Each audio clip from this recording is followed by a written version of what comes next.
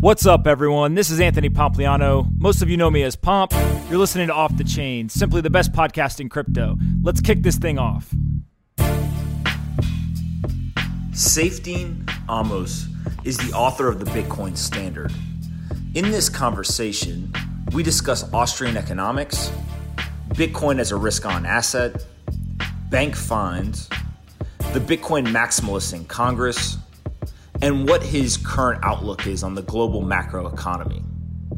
I really enjoyed this conversation, and I hope you do as well. Before we kick off this podcast, first a word from our sponsor, BlockFi. As many of you know, crypto investors store their digital assets on exchanges or in cold storage for long-term safekeeping. However, this strategy doesn't help them grow their investment holdings or build overall wealth. With the new BlockFi interest account, users can now securely store their Bitcoin or Ether at BlockFi and receive 6% annual interest paid monthly in cryptocurrency. 6% is an absurdly high rate. It's the best rate in the industry. I highly suggest you go check out blockfi.com/pomp. Again, that's blockfi.com/pomp to sign up and start earning crypto today.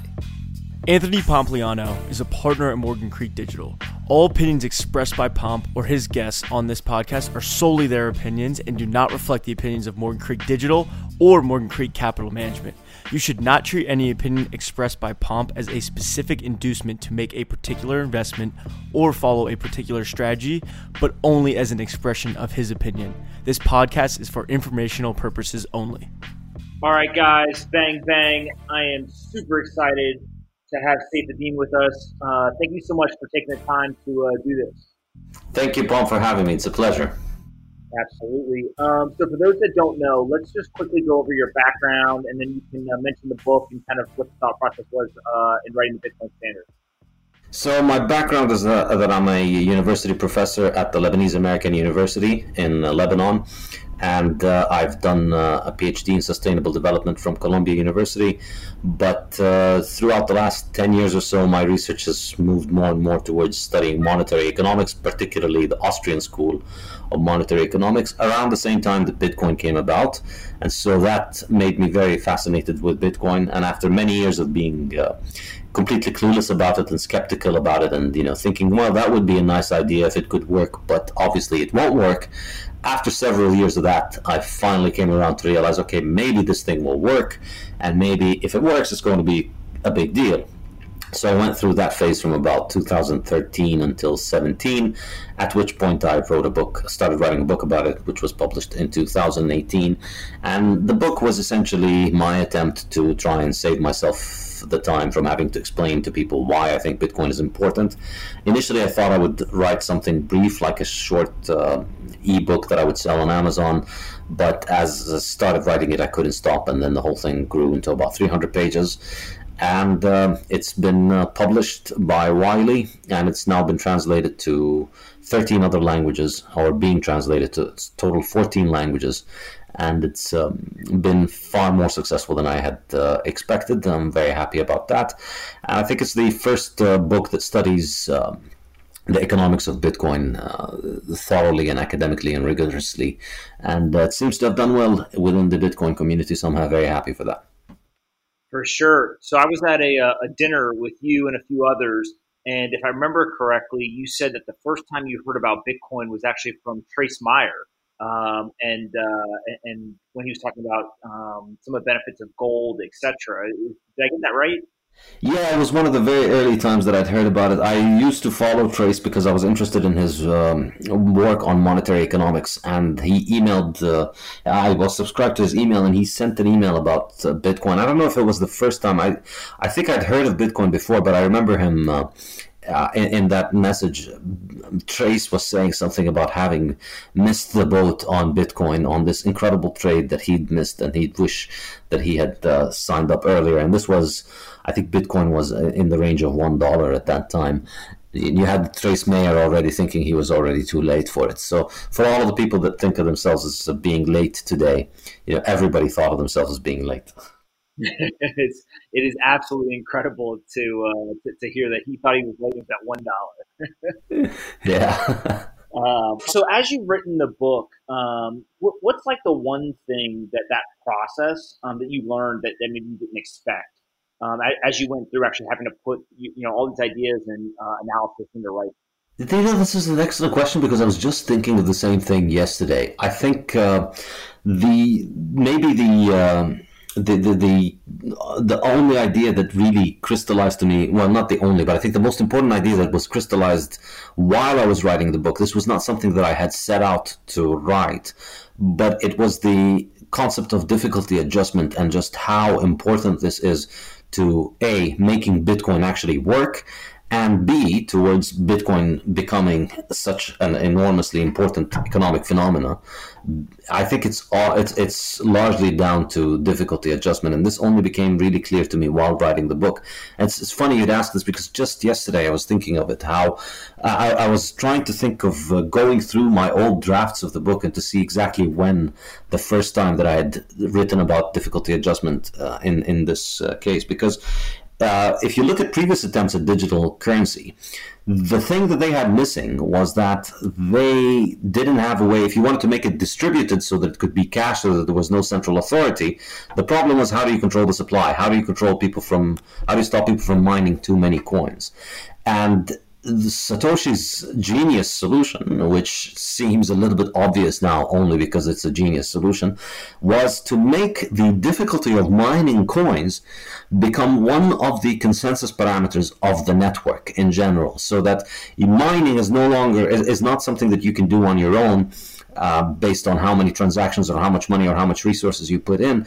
It's something that's network-wide. The algorithm for mining and the difficulty of mining and the reward for mining is determined network-wide, so that no matter how many people come into the network, the difficulty will adjust in order to make sure that the supply is fixed. This, I think, is the missing ingredient that made Bitcoin work as opposed to the previous digital cash attempts. And the flip side of it, I don't think maybe Satoshi even was aware of what he was doing with this, but in order to make Bitcoin work with this technology, Satoshi may have inadvertently ended up inventing the only strictly scarce liquid asset that humanity has. It's the only thing in the world whose supply is completely independent of the demand for it or the price for it. So tomorrow, if 7 people in the world are only using Bitcoin, we're still going to have about 1,800 new Bitcoins produced. Whereas if 7 billion people are using Bitcoin, we're also going to only have 1,800 new Bitcoins produced. This is entirely unique to Bitcoin. There's absolutely nothing else in the world that has this property. And it's truly astonishing. What do you think could take Bitcoin down right now? Like, what's your biggest fear or concern? In my recent research, in the book, I had a chapter on how to kill Bitcoin. But the usual things that we hear are things along the lines of government banning it or shutting it down. And I'm quite skeptical that these things would work. The first reason is, I think the best example is just look at the war on drugs. I mean, think of something like marijuana. It needs to be grown under the sun and then it needs to be processed and it needs to be moved around and distributed and spread out. And you can pretty much buy it on every street corner. Well, not street corner, but in every town in the US you can buy marijuana pretty much everywhere, even when it was fully illegal. Prohibition never really successfully worked, and that's for something like a plant that's very labor intensive to move around and produce. Now think about something like Bitcoin, which offers people a monetary incentive to use it. So, you can have your life savings or some serious money in it. So you have a lot of incentive to use it, but arguably more serious than the incentive of a marijuana smoker to smoke. And then think about just how hard it is to detect Bitcoin, or how easy it is to hide Bitcoin, or to hide that you're using Bitcoin. You don't even really need an internet connection for Bitcoin. You just need any device that can transmit and receive about 2 megabytes of data every 10 minutes. So for me, I think Bitcoin as a technology is just, it's counterproductive to think of it in terms of killing it. It's almost like thinking of killing a song. It's a song that's recorded on millions of computers all over the world and millions of records and CDs and whatever. And, if you make it illegal, you can't stop people from singing it or memorizing it or doing it. Bitcoin's almost like that. It's getting to the point where it's like that. The technological capabilities needed to operate it continue to become easier, arguably, and more accessible, whereas the the spread of it is larger and larger. So I think direct attacks, I'm not saying they won't work, but I'm saying they're unlikely to work, and they're unlikely to work in the long run, completely destroying Bitcoin. My unpopular opinion amongst Bitcoiners is that the most effective way of killing Bitcoin would be for governments to return to a good monetary policy. I think if we go back to the monetary system in the world that we had in the world in 1900, if all the world's government ran a gold standard and they allowed all their citizens free access to banking products, and we had a free market in money and banking, and people were able to sign up for institutions that do not violate their right to financial freedom, that do not violate their right to send or receive money or to spy on them. If that becomes the case, I think that would seriously undermine the economic demand and the incentive for people to use Bitcoin, and that would undermine Bitcoin. So as long as the economic incentive for using Bitcoin exists, you don't worry too much about Bitcoin. But if the economic incentives go away, then that is the problem. But it's kind of a win-win situation, because if Bitcoin ends up scaring governments into improving their monetary policy, well, Bitcoin has sort of won, even if itself doesn't win. For sure. And so for those that don't know, maybe give us a quick 2 minutes on what exactly Austrian economics is, and then we can get into more the macro environment today. But first, just what's Austrian economics? So, it depends on who you ask. If you ask me, Austrian economics is just valid, correct, proper economics as it has been studied for many centuries across many cultures and traditions. It's really the classical tradition in the study of economics that has been, started off many thousands of years ago and has evolved and culminated in Austria around the turn of the 20th century. If you ask other people, they'll tell you it's just a bunch of cranks who can't do math. So, you make your own mind up. But I would recommend reading Austrians and reading non-Austrians in order to make your mind up. Don't just read what non-Austrians say about Austrians. The key difference between the Austrian school and the others is that the Austrian school its methodology is just basic economics of studying how human beings make decisions. Why do human beings make the decisions that they make, and what are the consequences and implications of the economic decisions they make?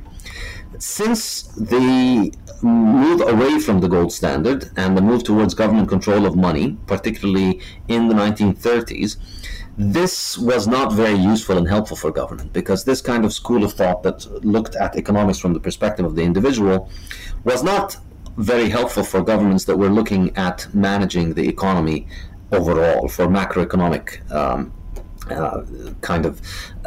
analysis. And so the schools of economics that became popular after government took over control of academic institutions in the West were the schools of thought that whose main premise lies from, instead of looking at the individual, they look at society from the perspective of the central planner. And that's really where all of modern economics is different from Austrians.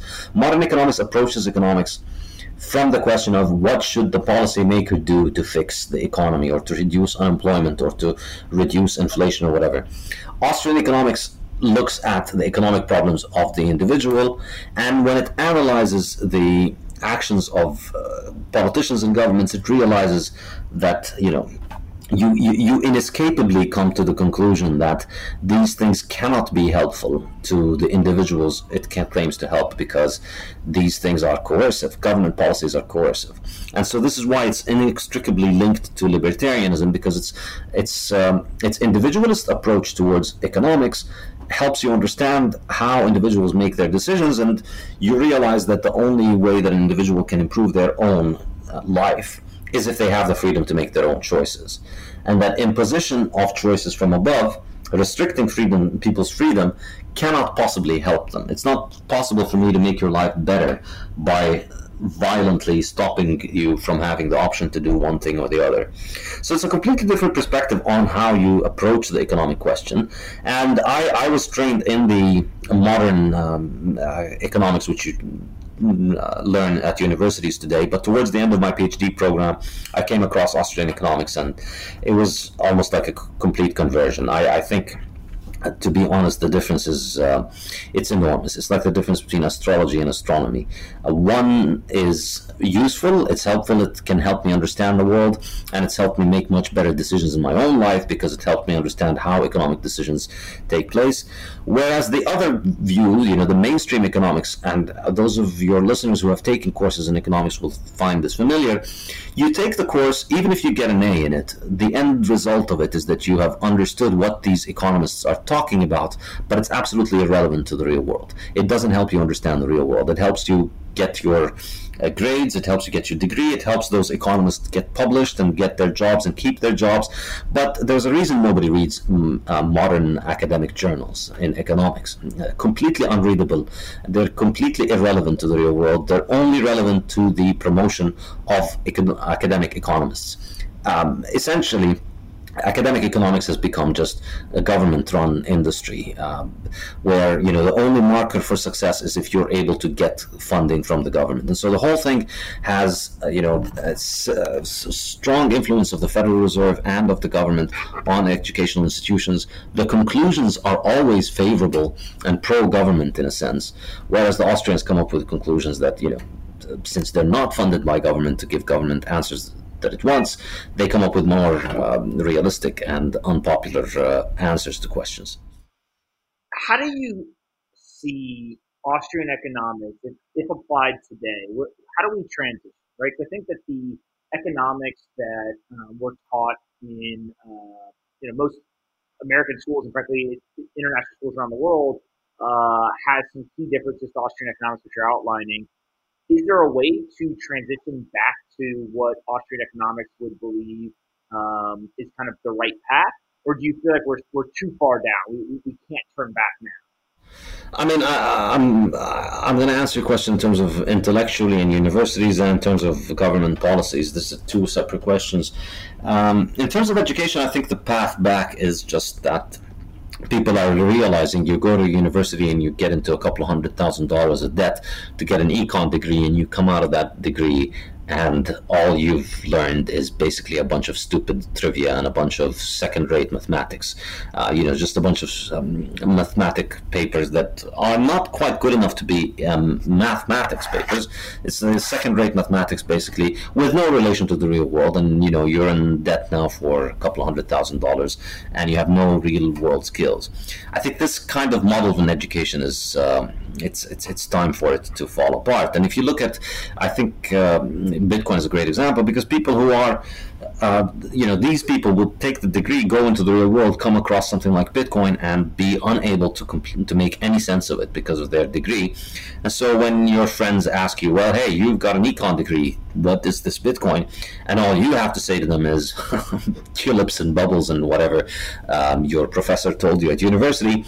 Perhaps it's time to start Googling for some alternative explanations. And this is what's happening.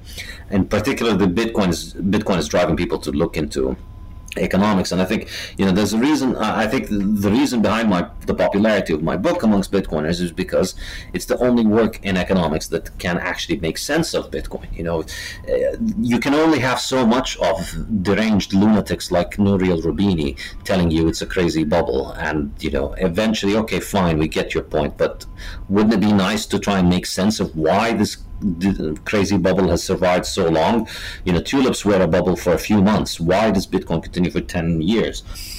And I think this is we're moving from education. Education is moving away from the universities and the institutions to the internet, and that's a beautiful thing because people can learn and they can discover things on their own, and it's a free marketplace of the ideas. Universities are not a free marketplace of ideas. Universities are a government-run, closed market, centrally planned market where only government-approved ideas are discussed. You don't have Austrian economists in the major universities in the US.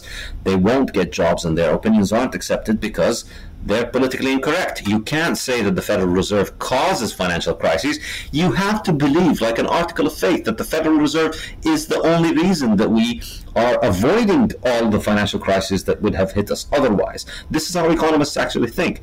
So I think the free market is going to sort this out, because the worthless garbage degrees that come from universities with a lot of debt are going to continue to hurt the people who do them. Whereas you go online, you go to the Mises Institute, Mises.org, you have tons of PDFs you can read and lectures you can listen to, and you can sign up on my website now and take courses in Austrian economics. For $50 you can take a whole course. It's about 1% of what you would pay at a university, and I would say much more helpful and much more useful. So I think I'm quite optimistic in this regard, because the internet has killed government's monopoly on information, and I think it's only a matter of time before government curricula and government propaganda that is taught at universities, it won't survive. And I think the internet is going to kill it, and it's going to be wonderful. And that's part of the reason why I'm building my project. Got it. And so as we have seen over the last couple of weeks, there's two main storylines that I'm interested in. One is the macro global environment. There's really a number of warning signs that are saying, look, there's going to be an economic downturn. And as we know, central banks really only have two tools, right? They can cut rates and they can print money. And they've done a great job of doing both of those in the last recessive periods. How does Bitcoin, in your mind, play into some of the central banking actions as we look at a potential economic downturn? I think so far, I would say, I think any kind of attempt to try and look at Bitcoin's price movements so far within a macro lens should probably be taken with a grain of salt. I think so far Bitcoin has been it's too small to be affected by macro things. I think we're still at the point where one millionaire deciding to put some money into Bitcoin moves the market significantly.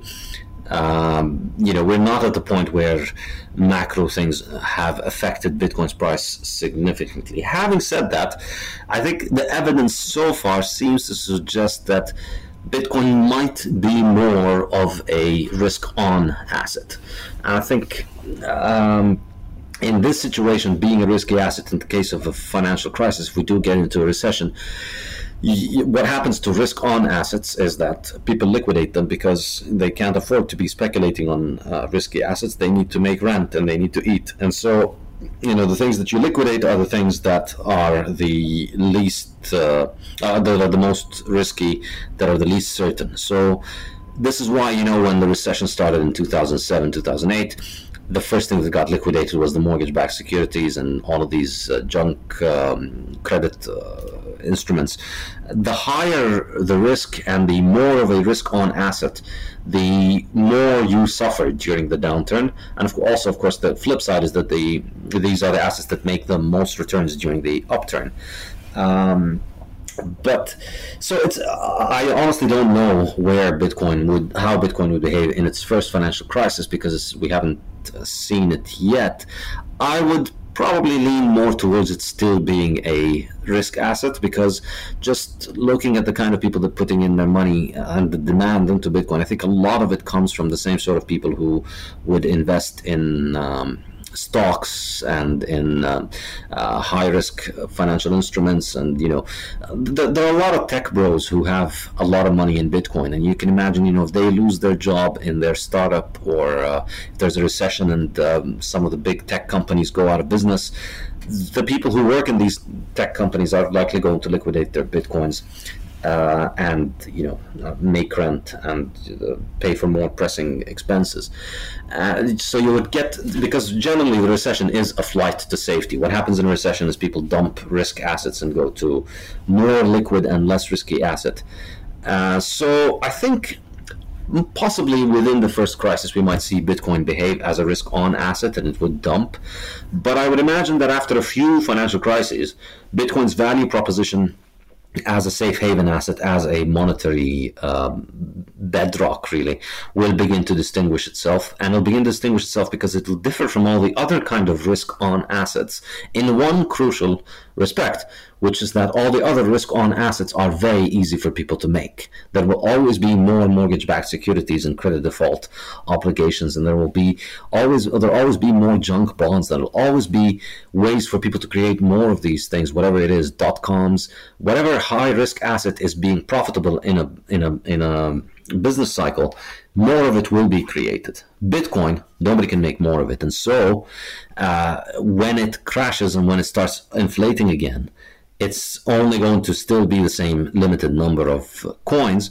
And so that's going to create an expectation in people's mind that this, maybe I should keep a little bit of this next time there's a crash, because it ended up doing better than most of my other risk on assets.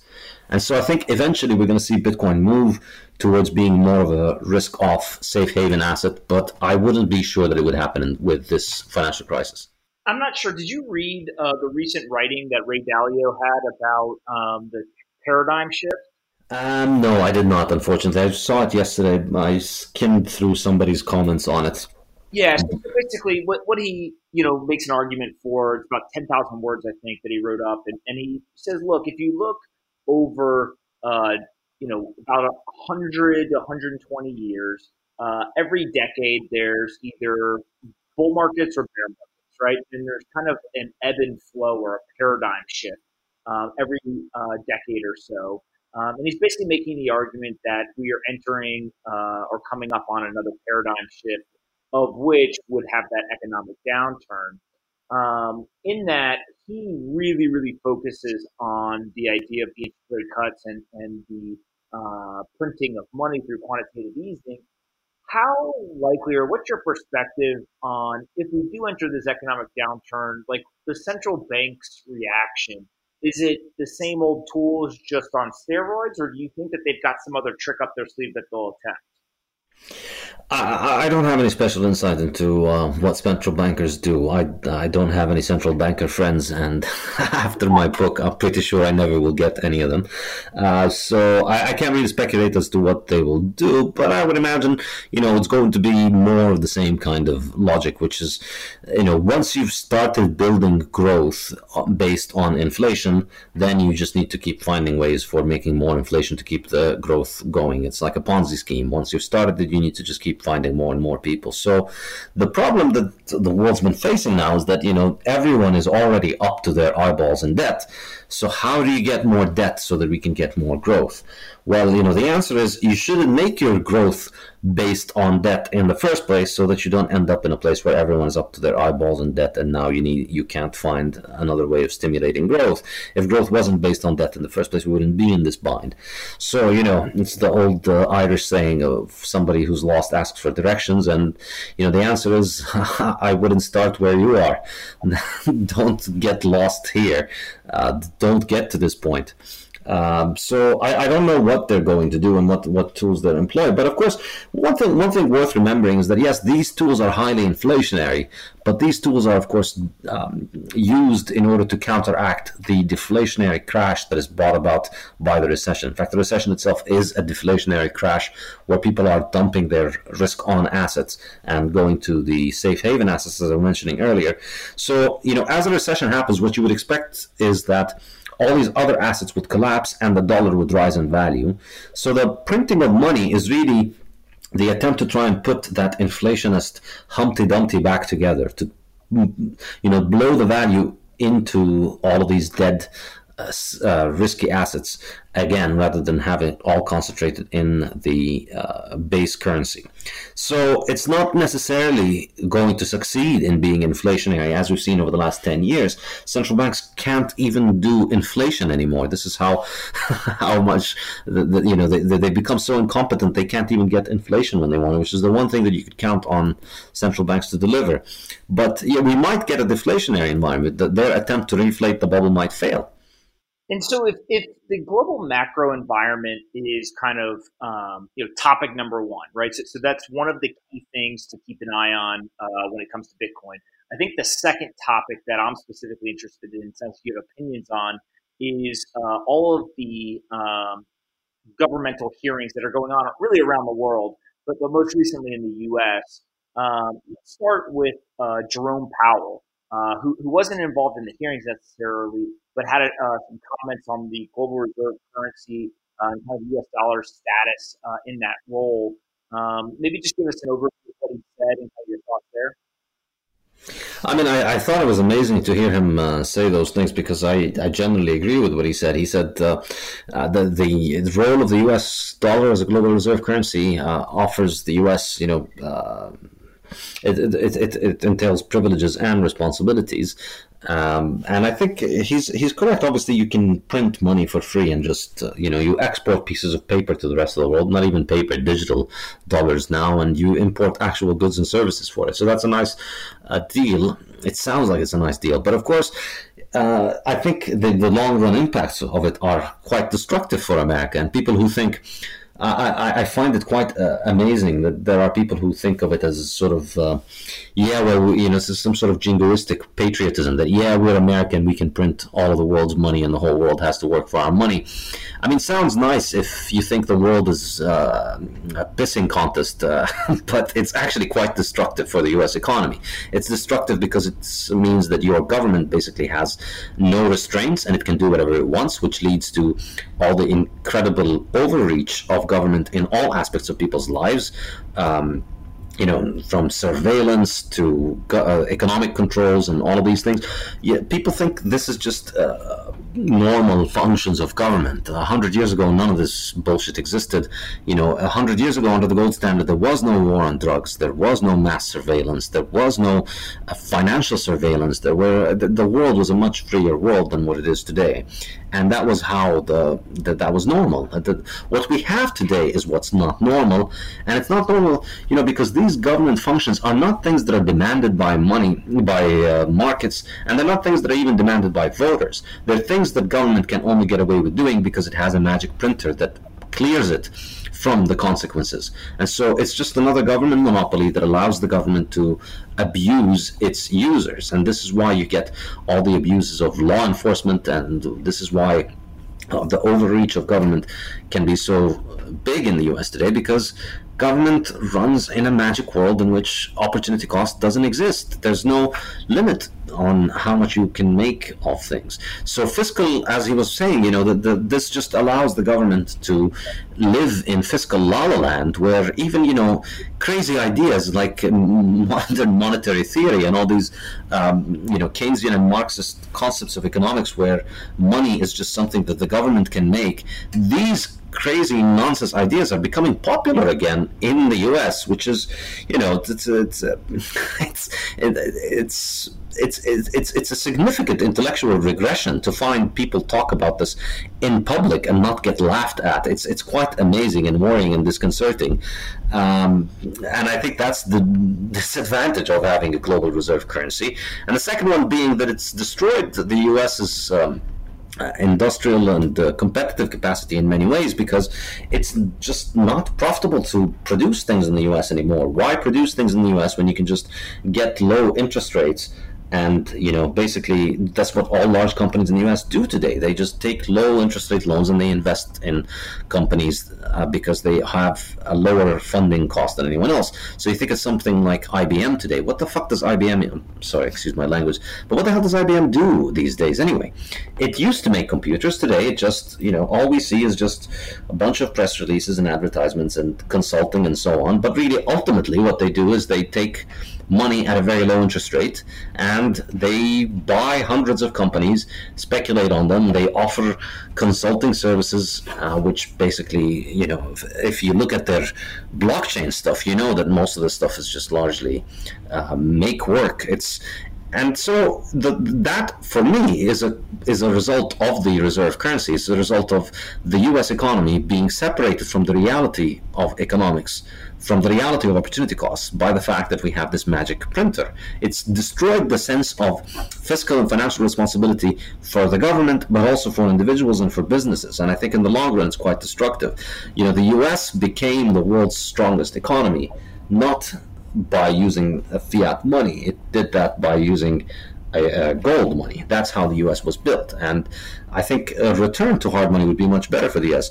And it's quite amazing that Powell says he doesn't see the U.S.'s Federal Reserve notes surviving as the global reserve currency forever. And I think that's a very smart thing to say, because it's a completely unsustainable and unbalanced situation where one government prints the money for all the world's governments to use. It's not sustainable, and Americans are not happy with it, and the rest of the world are not happy with it. And I think there's a very, very simple technical solution for it, which is to utilize a neutral money, not a government money. And so going on that, right, with this idea that there is this neutral money, I think that a lot of people would identify and understand, take China and Russia, for example, who have openly said multiple times that there is a high cost to them using the U.S. dollar as the global reserve currency. I think that they've even agreed to conduct some bilateral trade, not priced in dollars and instead using other currency. To me, it feels like, once you understand what Bitcoin is and how it works, it is almost like a game theory that plays out where people will start to elect to use Bitcoin for trade settlement between countries, because what you get is you say, look, we won't use my currency because your country doesn't trust that I'm not manipulating it, and I'm not going to use yours because I don't trust that you're not manipulating it. So let's go use one that we know neither one of us can manipulate, and therefore we begin opting into this non-government controlled currency, really out of game theory more than anything else. Does that sound right? Okay, so that does sound right to you.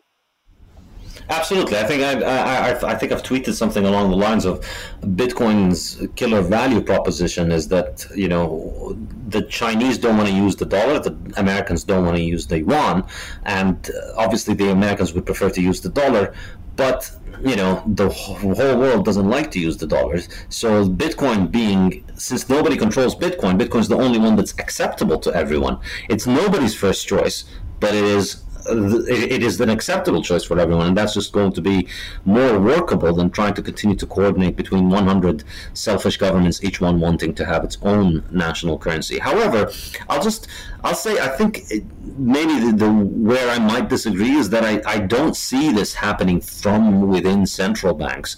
I see it developing independently of central banks. In other words, people in China and Russia and the US and all over the world, when they're trading with one another, they're just going to start to opt out of their government's central bank's system for trading and start using mechanisms for settling trade using Bitcoin. I think this is arguably more likely scenario for Bitcoin to grow than central banks adopting it. Got it. And so really what ends up happening is it's you can't change the people who are addicted and benefiting from the existing system and the printing of money. Instead, what you do is you almost go to the end user, and the end user begins to adopt it, and you work backwards from the end user, hopefully back to those central banks, etc.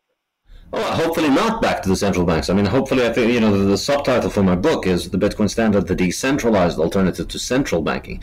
I think we can just replace central banks instead of having a world with maybe a couple of hundred central banks, but really one central bank, which is the Federal Reserve, because they all just are branches of the Federal Reserve because they all function with its dollar.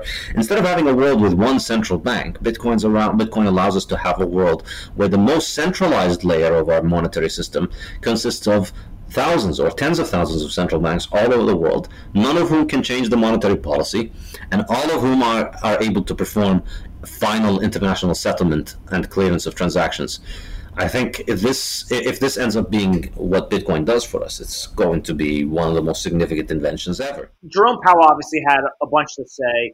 Let's move on to Stephen Mnuchin, the Treasury Secretary in the U.S., who has made some pretty bold claims.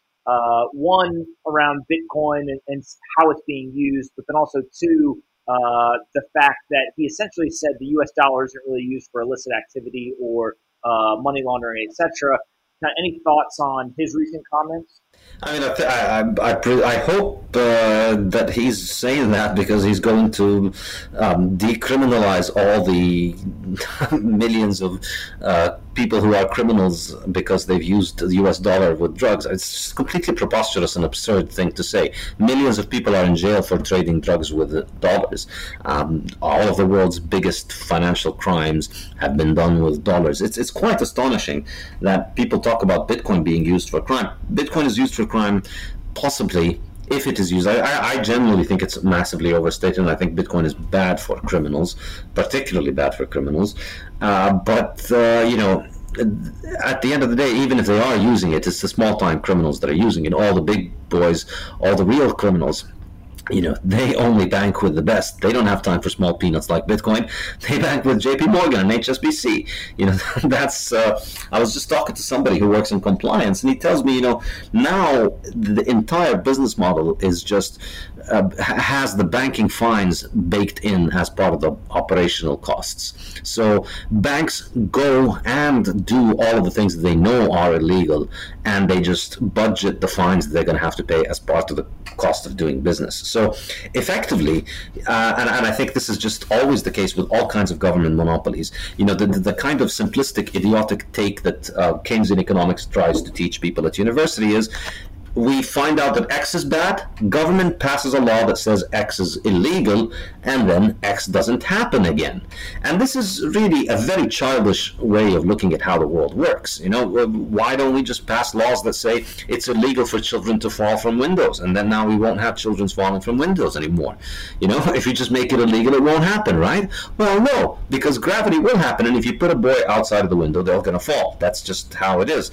In fact, if you pass a law that says it's illegal for children to fall out of windows, you know what's going to happen? A lot of idiot parents are going to throw their kids out of the window thinking the kid's not going to fall because government passed a law that says the kid can't fall. So, this idea that legislation is just going to solve the problem, I think, is ridiculous. And I think the dollar is used for criminal activity, and putting a monopoly body in charge of determining what is criminal and what isn't is just an invitation for abuse. And so right now, the war on drugs has no interest. And I remember seeing an interview with somebody who said, we are no longer at the point where we care about trying to reduce the flow of drugs into the U.S. We're just there to try and reduce the power of the cartels. And it's astonishing because, the only thing that gives the power to the cartels is the fact that the drugs are criminalized. And so all of this way of making criminalization and having government oversight and control, whether it's with drugs or with banking, all that it really ends up doing is strengthening a monopoly and allowing that monopoly to misbehave. And so we see this with banks. We see how, HSBC and JP Morgan are constantly in trouble for lobbying, for money laundering. And yet life goes on. They pay their fine and life goes on. Well, I think if we actually had a free market system, I think it would be far, far, far harder for criminal organizations to put their money through it, because your own bank would have an interest in never being found to be associated with criminals because it could lose its customers. And so they would behave. In a free market, they'd have far stronger incentives than they do under a government-controlled monopoly system that just sells them indulgences. It's like, how the church used to sell people homes in heaven. This is it. You just go to the regulators and you pay them money, and then you can launder all the Mexican drug cartel money that you want. What's your take in terms of this idea that money laundering maybe doesn't completely go away, but if Bitcoin becomes adopted on a global basis, it actually deters money laundering because money launderers don't want to use a currency that the transactions can easily be seen. Does that sound like there's validity to that, or do you think that that's more of a pipe dream? I mean, I think there is definitely something to that. I don't think Bitcoin is good for criminals in general because it's a very common misconception that Bitcoin is anonymous, that the media has helped to feed, and a lot of people are in jail today because they thought their Bitcoins are anonymous. So they went on Coinbase, bought some Bitcoins, transferred them to their drug dealer, and then a few months later the drug dealer gets busted, they get tracked down. And, well, guess what? It's not that anonymous. You actually would have been better off using a gift card or some other kind of payment. So I don't think it's very good. Generally, rule one of committing a crime might be don't leave a trace of it on a public ledger stored over tens of thousands of computers all over the world. So generally, I would not recommend it. I think criminals are better off sticking to the tried and tested criminal currency of choice, the US dollar. That's just nothing quite has the bang for the buck for the criminal like the US dollar and all of its mass money laundering institutions that we mentioned. But in general, I doubt that Bitcoin will be able to scale to the point where mass payments will be carried out on chain. I think the point of my book is that Bitcoin's blockchain itself, on-chain transactions are going to be more akin to large settlement transactions, accounting for small payments happening, being netted effectively between between entities that can settle on chain. So in other words, if I need to buy something from you, we're not going to put it on the Bitcoin blockchain. I'm going to buy it from your bank. I'm going to send the money from my bank to yours, and they'll settle with one another on the Bitcoin blockchain at the end of the day or the month. So I think eventually the way that this is going to work out, it might just be that we're going to get privacy, not because everyone's going to be able to buy their drugs on the Bitcoin blockchain. We're going to get privacy because we're going to have free market banks that will give you your privacy if you want it, because it's a free market good, and anything you want on a free market you will get. So if you want to be in a bank that won't ask you what you do with your money at all, you can find a bank like that. If you feel that you want to be in a bank that does not engage in any kind of business, then yeah, you're free to go into a bank and say, well, for instance, I don't want anybody else in this bank to be using drugs or buying alcohol or using it for pornography or whatever. And there will be banks that will just be very clear and say, we don't process payments for pornography or drugs or alcohol or whatever. So I think we're going to get this kind of world in which these things can be provided by the market. And in that kind of world, I think the need for money laundering will probably be reduced, because the ability of government to continue to extract money from people is going to be undermined by the fact that they don't have a money printing press. So I think if you look at government, how it functioned in the 19th century, without the printing press, there was a lot more liberalism and a lot more individual freedom, and there was a lot less money laundering. You don't hear about money laundering in the 1900s. It wasn't such a big deal because your money was yours. You didn't have to launder it. I think that's really how Bitcoin solves this problem.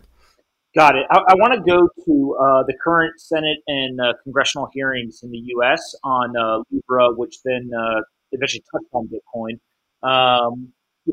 Just high level, your perspective on what you saw kind of play out, and then I'll ask some more pointed questions.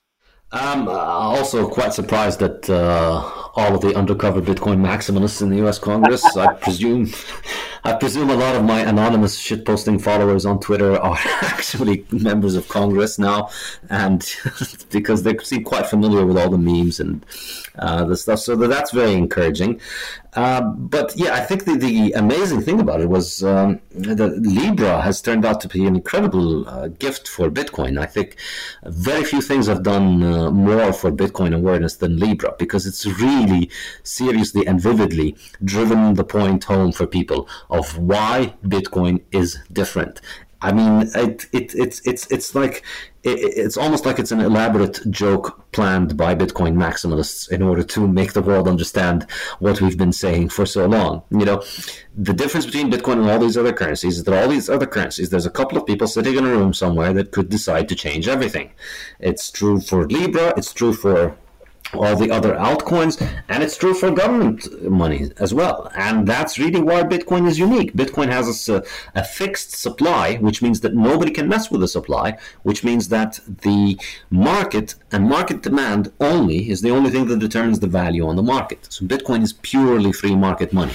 And I was very happy to see Congressman Davidson make this exact point, which is, as long as nobody controls the supply, nobody can control the price. That's why Bitcoin is different. It's a neutral protocol. So I think this point being driven home is very, very important. I would expect it's going to take another decade or so for it to sink into most people's heads. But once it does, Bitcoin's value proposition will become clear, and more people will start using it, and it's going to grow into that role. That's generally how I see it, because as you said, we're going to see the same dynamic, the game theory with corporations. So Facebook would obviously like to run payment system based on their own money. Google would like to do the same, and Apple would like to do the same. But eventually, their customers are going to want to trade with one another. So what do? Obviously, each one of them would like it to be their own protocol, but they're not going to get along. Wouldn't it be nice if there was some sort of neutral protocol that allows them to interoperably send the money amongst one another, just like you can interoperably send emails from your Apple phone to a Google account or whatever? Yeah, the way that interoperable things work is that they are run on standards, on protocols that nobody controls, on neutral protocols, and that's what Bitcoin is.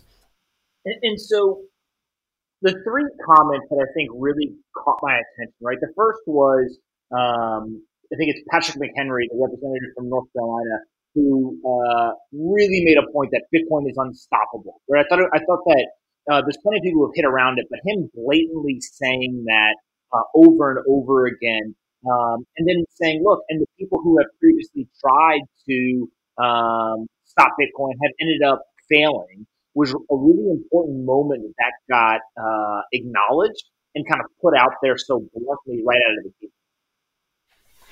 Yeah, absolutely, and I think that is beginning to sink in, and it's very important because it's, if you're a congressman, at the end of the day, this is politics, and you're trying to maximize your own, the own utility that you get from this job. You have to pick your battles, and so picking a battle against something like Facebook, well, if you're a congressman and you decide to go after Facebook, you get to drag Mark Zuckerberg, a billionaire, into Congress, and you get to boss him around and talk to him like he's a little boy, and that's going to make you very popular. It's going to make all of your constituents very proud of you. And it's going to be great optics for the camera, and you can, sound indignant and pound the table and talk about people's pictures and privacy and so on, and that wins you votes. You take it out on him, and then you can destroy his currency, you can hurt his company. It's very easy for them to go after Facebook. But if you try to do the same thing with Bitcoin, there's nobody to put in the stand. There's nobody to go after. There's nobody you can blame. Nobody is responsible for Bitcoin. I mean, you can call a bunch of Bitcoin maximalists and put them to testify in Congress, but all they'll do is just tell you to eat a goddamn steak. There's not much you can get out of us. There's nobody responsible for Bitcoin. So it's bad optics because there's nobody for you to grill. There's no Mark Zuckerberg evil person for you to win votes by harassing. And you're not going to get anything out of it. If you try and attack Bitcoin, it's much harder to get anywhere than you would if you try and attack an ICO, or if you try and attack Facebook or coin or whatever. So I think politicians, are realizing this is not a battle that is worth picking. It's better for us to just go after the other coins. And the more this goes on, the more it's just going to be an unquestioned assumption that okay, there's Bitcoin is there, but let's go after Libra, let's go after Google Coin, let's find out what Apple is doing with their thing. But Bitcoin is just going to be the giant elephant in the monster that people just don't know what to do about. For sure. The second comment that really caught my attention, and I forget who the representative was, but he basically held up a dollar bill, right, or a U.S. dollar, physical dollar. And he said, anyone who picks this up off the ground essentially can use it. There's no censorship. There's nobody who can stop you from handing a physical dollar to anybody else as long as you have a dollar in your possession. Many of these centralized tokens, censorship gets introduced, and frankly, I think that everyone realizes they will be subject to political pressures, right? And he brought up the example of a couple of conservative folks who have been banned from Facebook or other platforms. And the question really was like, if you ban somebody from your platform, will they still be allowed to use this currency, right? And the question, or the answer was really, we don't know yet, which wasn't no. And so I think that, again, really highlights the difference between Bitcoin and some of these other proposed cryptocurrencies. Yeah, and it's not per se the fault of these other currencies or the fault of Facebook. It's just when you've put yourself in that position, you can, because it's not a protocol, because it's not like a dollar bill that's in somebody's hand that they can do with it whatever they want, because you're you're making them go through your own servers and your own platform, then in a sense, yeah, you are responsible for what those people do. So, on the one hand, they would like it to be uncensorable, open to everybody, but on the other hand, if it starts getting used for child pornography or terrorism, they can stop that, which means that they are liable for it if they don't. And that's why you don't make your own shitcoin. That's why you use Bitcoin, because Bitcoin is a neutral protocol. If a terrorist uses Bitcoin, that's not my problem as somebody who uses Bitcoin. But if a terrorist uses Libra coin, that is Facebook's problem, because it's your coin, it's your platform. And, these things a few years ago, when Bitcoin maximalists would say this stuff about why Bitcoin is different from the altcoins, these didn't make sense to most people. And people would tell us, well, it's not going to get to that. And well, it is getting to that, and we're seeing the importance of these design aspects in Bitcoin, and we're seeing just how vital it is that, this whole week goes by and all this storm and the president tweeting about Facebook and Bitcoin and all that, and at the end of the week, what happens? Well, we know that Facebook coin is in deep trouble. We know that Facebook is probably not going to have an easy time launching their coin, and Bitcoin, it's exactly where it was a couple of weeks ago, a couple of months ago. Pretty much the same. New block every 10 minutes, doesn't care. Yeah. The part to me that was the third comment, and you mentioned the shit coins, was when the congressman asked Melton to describe the difference between Bitcoin and a shit coin. And it was this weird, cultural moment where it felt like the depths of Bitcoin Twitter had made its way into the halls of Congress. Right? I was like, what is going on right now? Yes, absolutely. I mean, this is something that I struggle to communicate on my own Twitter account. I mean, my own mentions are full of people that are always, wait, no, but how could you say this? No, but that other coin is this and this and that. And he's so wonderfully cut through all the noise and the hype and just get to the key point, which is that, look, we've got enough track record on Bitcoin that you can credibly make the claim and not get laughed at if you say nobody controls Bitcoin.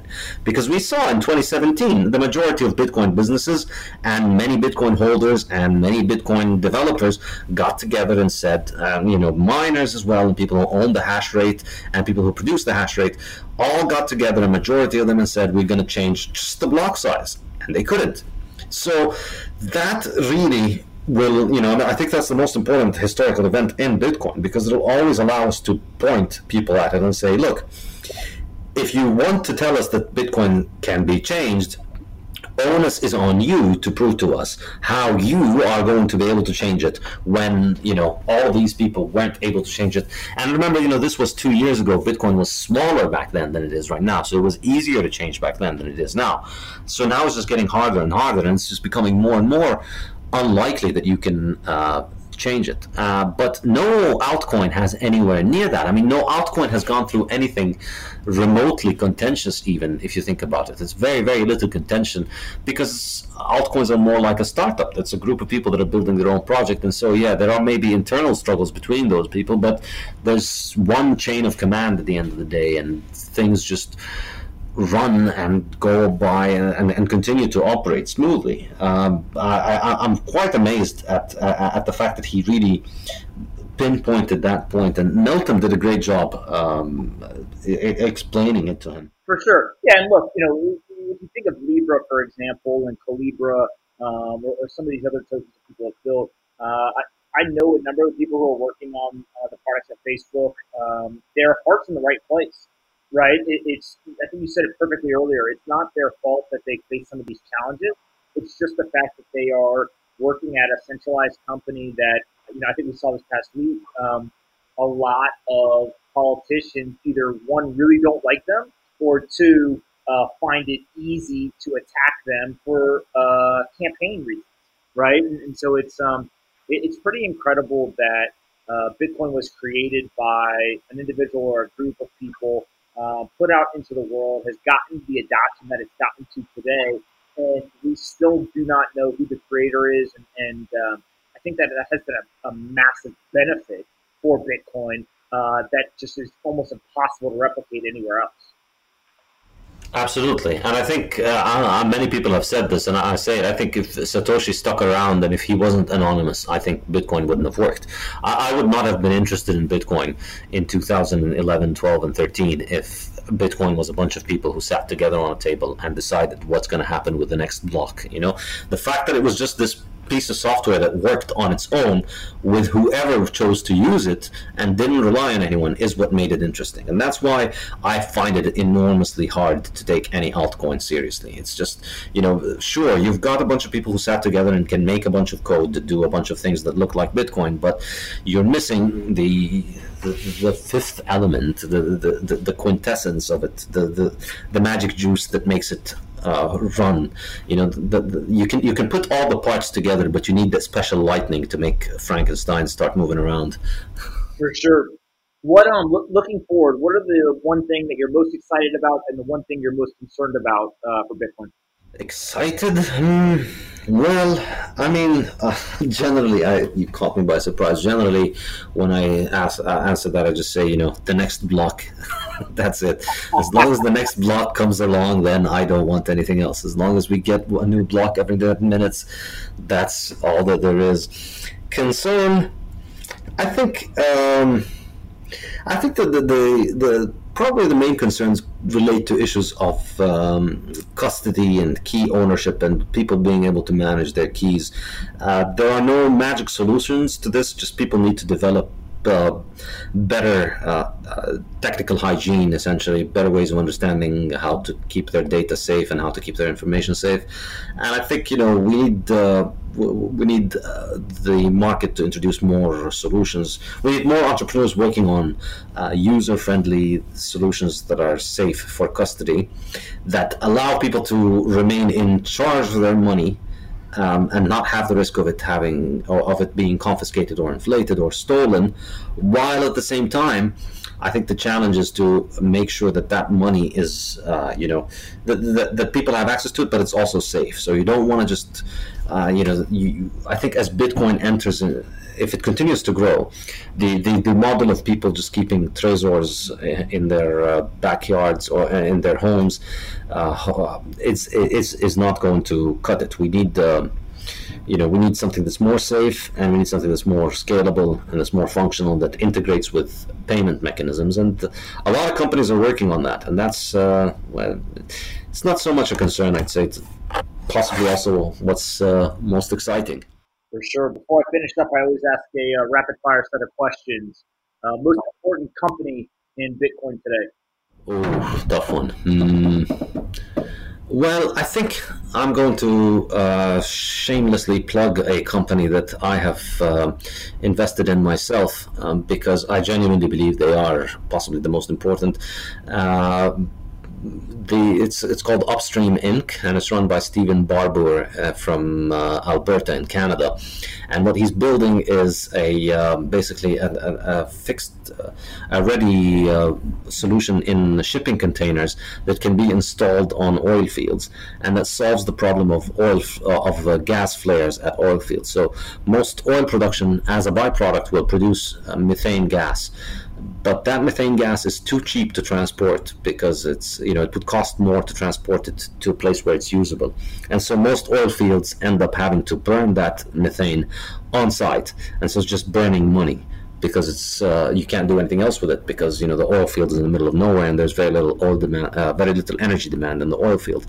So Barbour and Upstream Inc. will get you a shipping container that you put in your own oil field, and that will turn all of the methane use all of the methane energy for mining Bitcoin.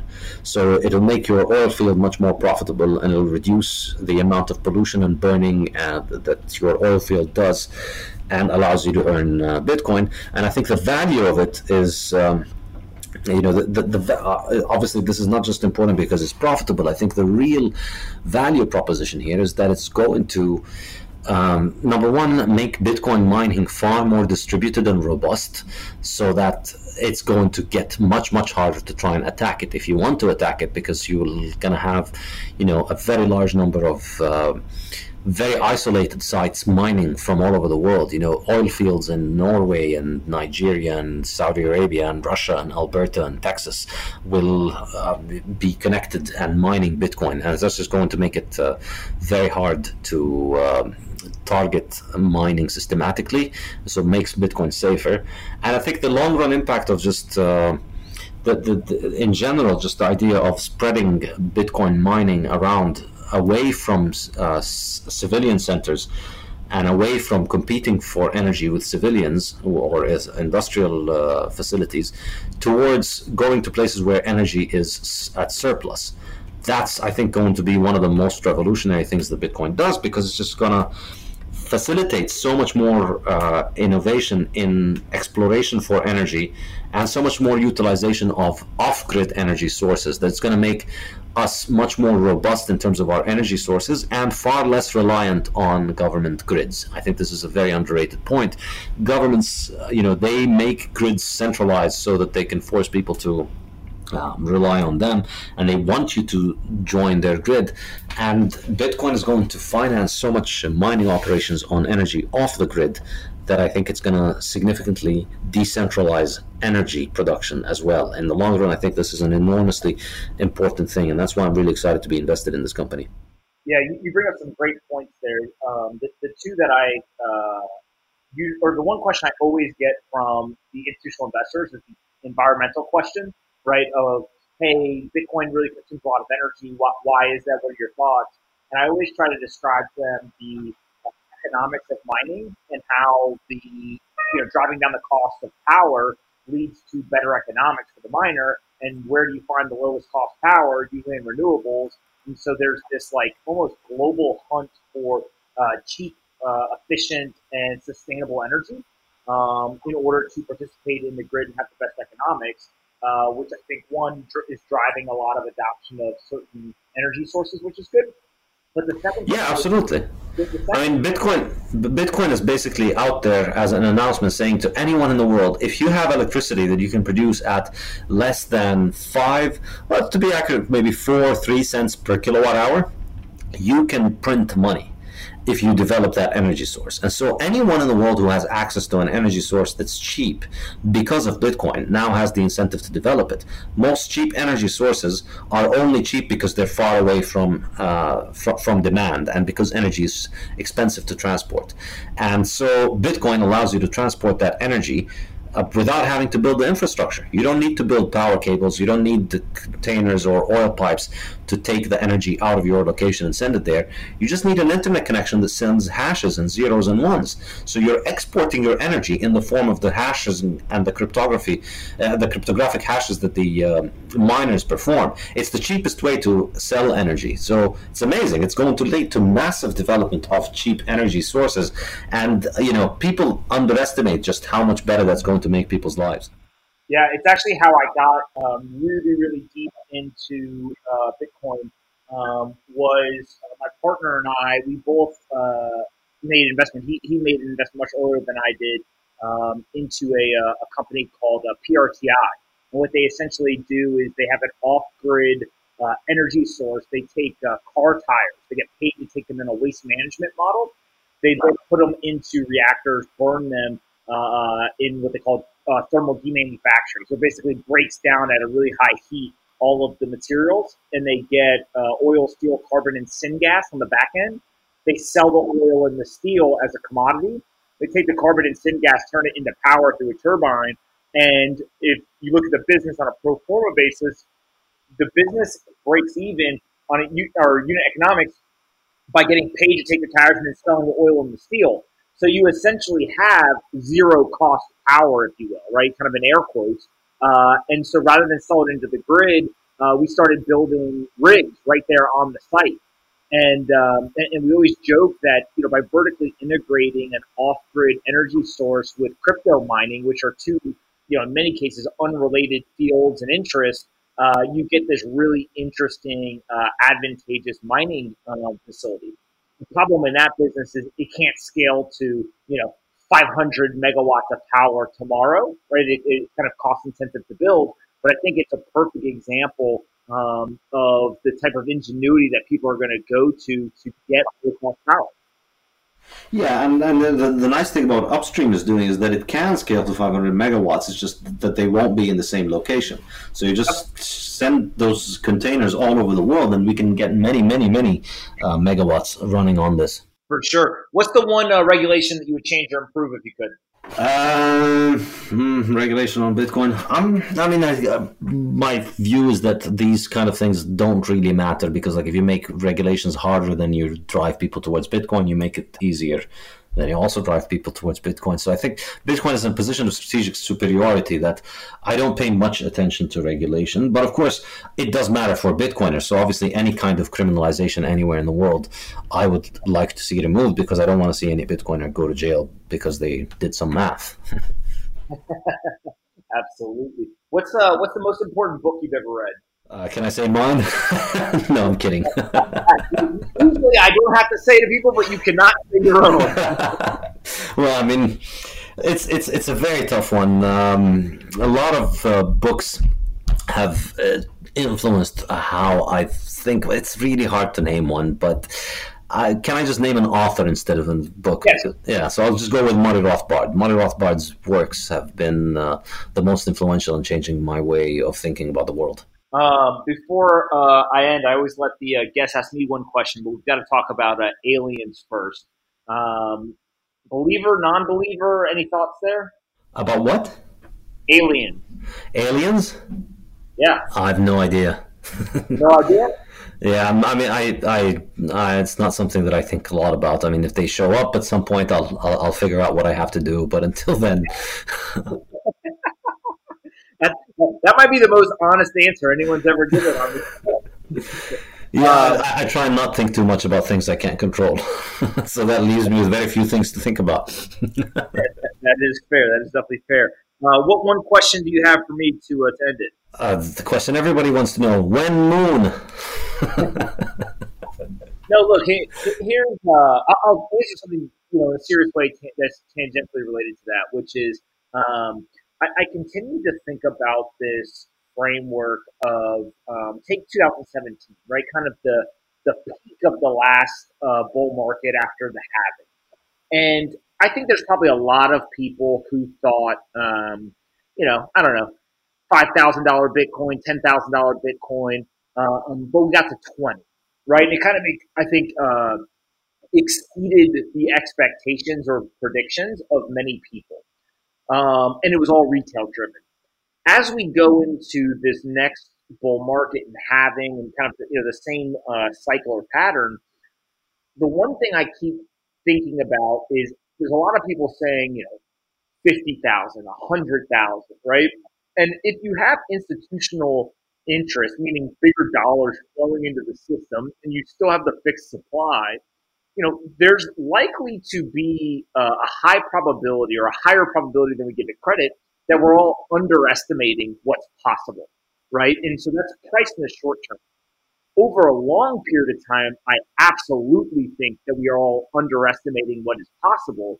And what I wrote about the other day was, who would have thought 10 years ago that Bitcoin would have gone from a cryptographic email list and basically like the basement of the world and completely off the grid in terms of conversation to the White House, the Treasury Department, the Federal Reserve, the halls of Congress, etc. Just nobody would have believed that it would only take 10 years to get there, right? And so it's like, if we, it goes back to the Bill Gates quote of we overestimate what we can do in 1 year, but underestimate what we can do in 10. And so if you look out 10 years from now, we're probably underestimating what's possible. That comes from price, that comes from adoption, that comes from, a whole bunch of aspects. And so I just spent a lot of time thinking about and really trying to push myself to a level of discomfort around, like, what is possible, right? And I think that it's a question that doesn't have an answer, but it's a really interesting mental exercise to go through because you start to kind of open your horizons of what is possible. Yeah, I think so. I have no idea how far we'll go. Having said that, it's important to remember that the move from $1,000 to $2,000 is going to require much less new money than the move from 10 to 20. You're adding an enormous amount, and you're creating so much appreciation in the hands of holders that so many of the holders are going to sell on the way. So, it could go up, but I think it may not. I'm not very good at trading and making profits on trading. I just hold and try and not be too risky. So I'm a little too careful from telling people to get too excited. My favorite thing about Bitcoiners is that many of them, myself included, admit openly we are horrible traders, right? And especially then you overlay a highly volatile asset where you can get on the bad side of a trade very quickly. And so what ends up happening is, Bitcoins are like the ultimate savers, where they just get Bitcoin and they hold on to it, and they hold on to it for very long periods of time. So I think that works. Where can people find the book, the courses, etc.? Where should they go? You can find all of this stuff on my website, Saifedean.com. So you can find my book in 14 languages and where to buy it in all those languages. And then you can find my online courses, Start Learning Austrian Economics, Start Learning the Economics of Bitcoin. Our courses begin on July 22nd, 10 lectures that are done over online, live. And then there are discussion seminars you can sign up for as well, with only 10 to 12 students, where we sit and discuss the readings in more detail. And it's all on Saifedean.com. Awesome, man. Listen, thank you so much for taking the time to record this.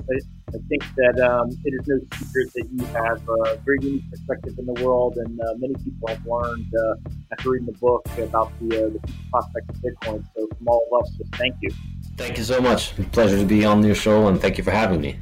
All right, guys. Thanks so much for listening to that podcast. Before I let you go, one more word from our sponsor, BlockFi. Their new interest account allows you to securely deposit your Bitcoin or Ether at BlockFi and receive 6% annual interest paid monthly in cryptocurrency. This rate actually compounds, so you receive a 6.2% APY, which is very attractive given the alternatives. So you can actually take your Bitcoin, you can deposit it with BlockFi, and get paid an interest rate of 6% in return. Go check out BlockFi.com/pomp. Again, BlockFi.com/pomp to sign up and start earning interest on your crypto today. Hey everyone, Pomp here. If you like this episode of Off the Chain and want to help us take crypto to the top of the Apple, Spotify, and other podcast charts, please do us a favor and rate, review, and subscribe. To review, simply go to the Off the Chain homepage, scroll down until you see the 5 blank stars. Taking 15 seconds to fill those stars in and leave a quick review goes a long way in helping us take the entire crypto ecosystem to the top of the charts. I appreciate you listening, and see you next time on Off the Chain.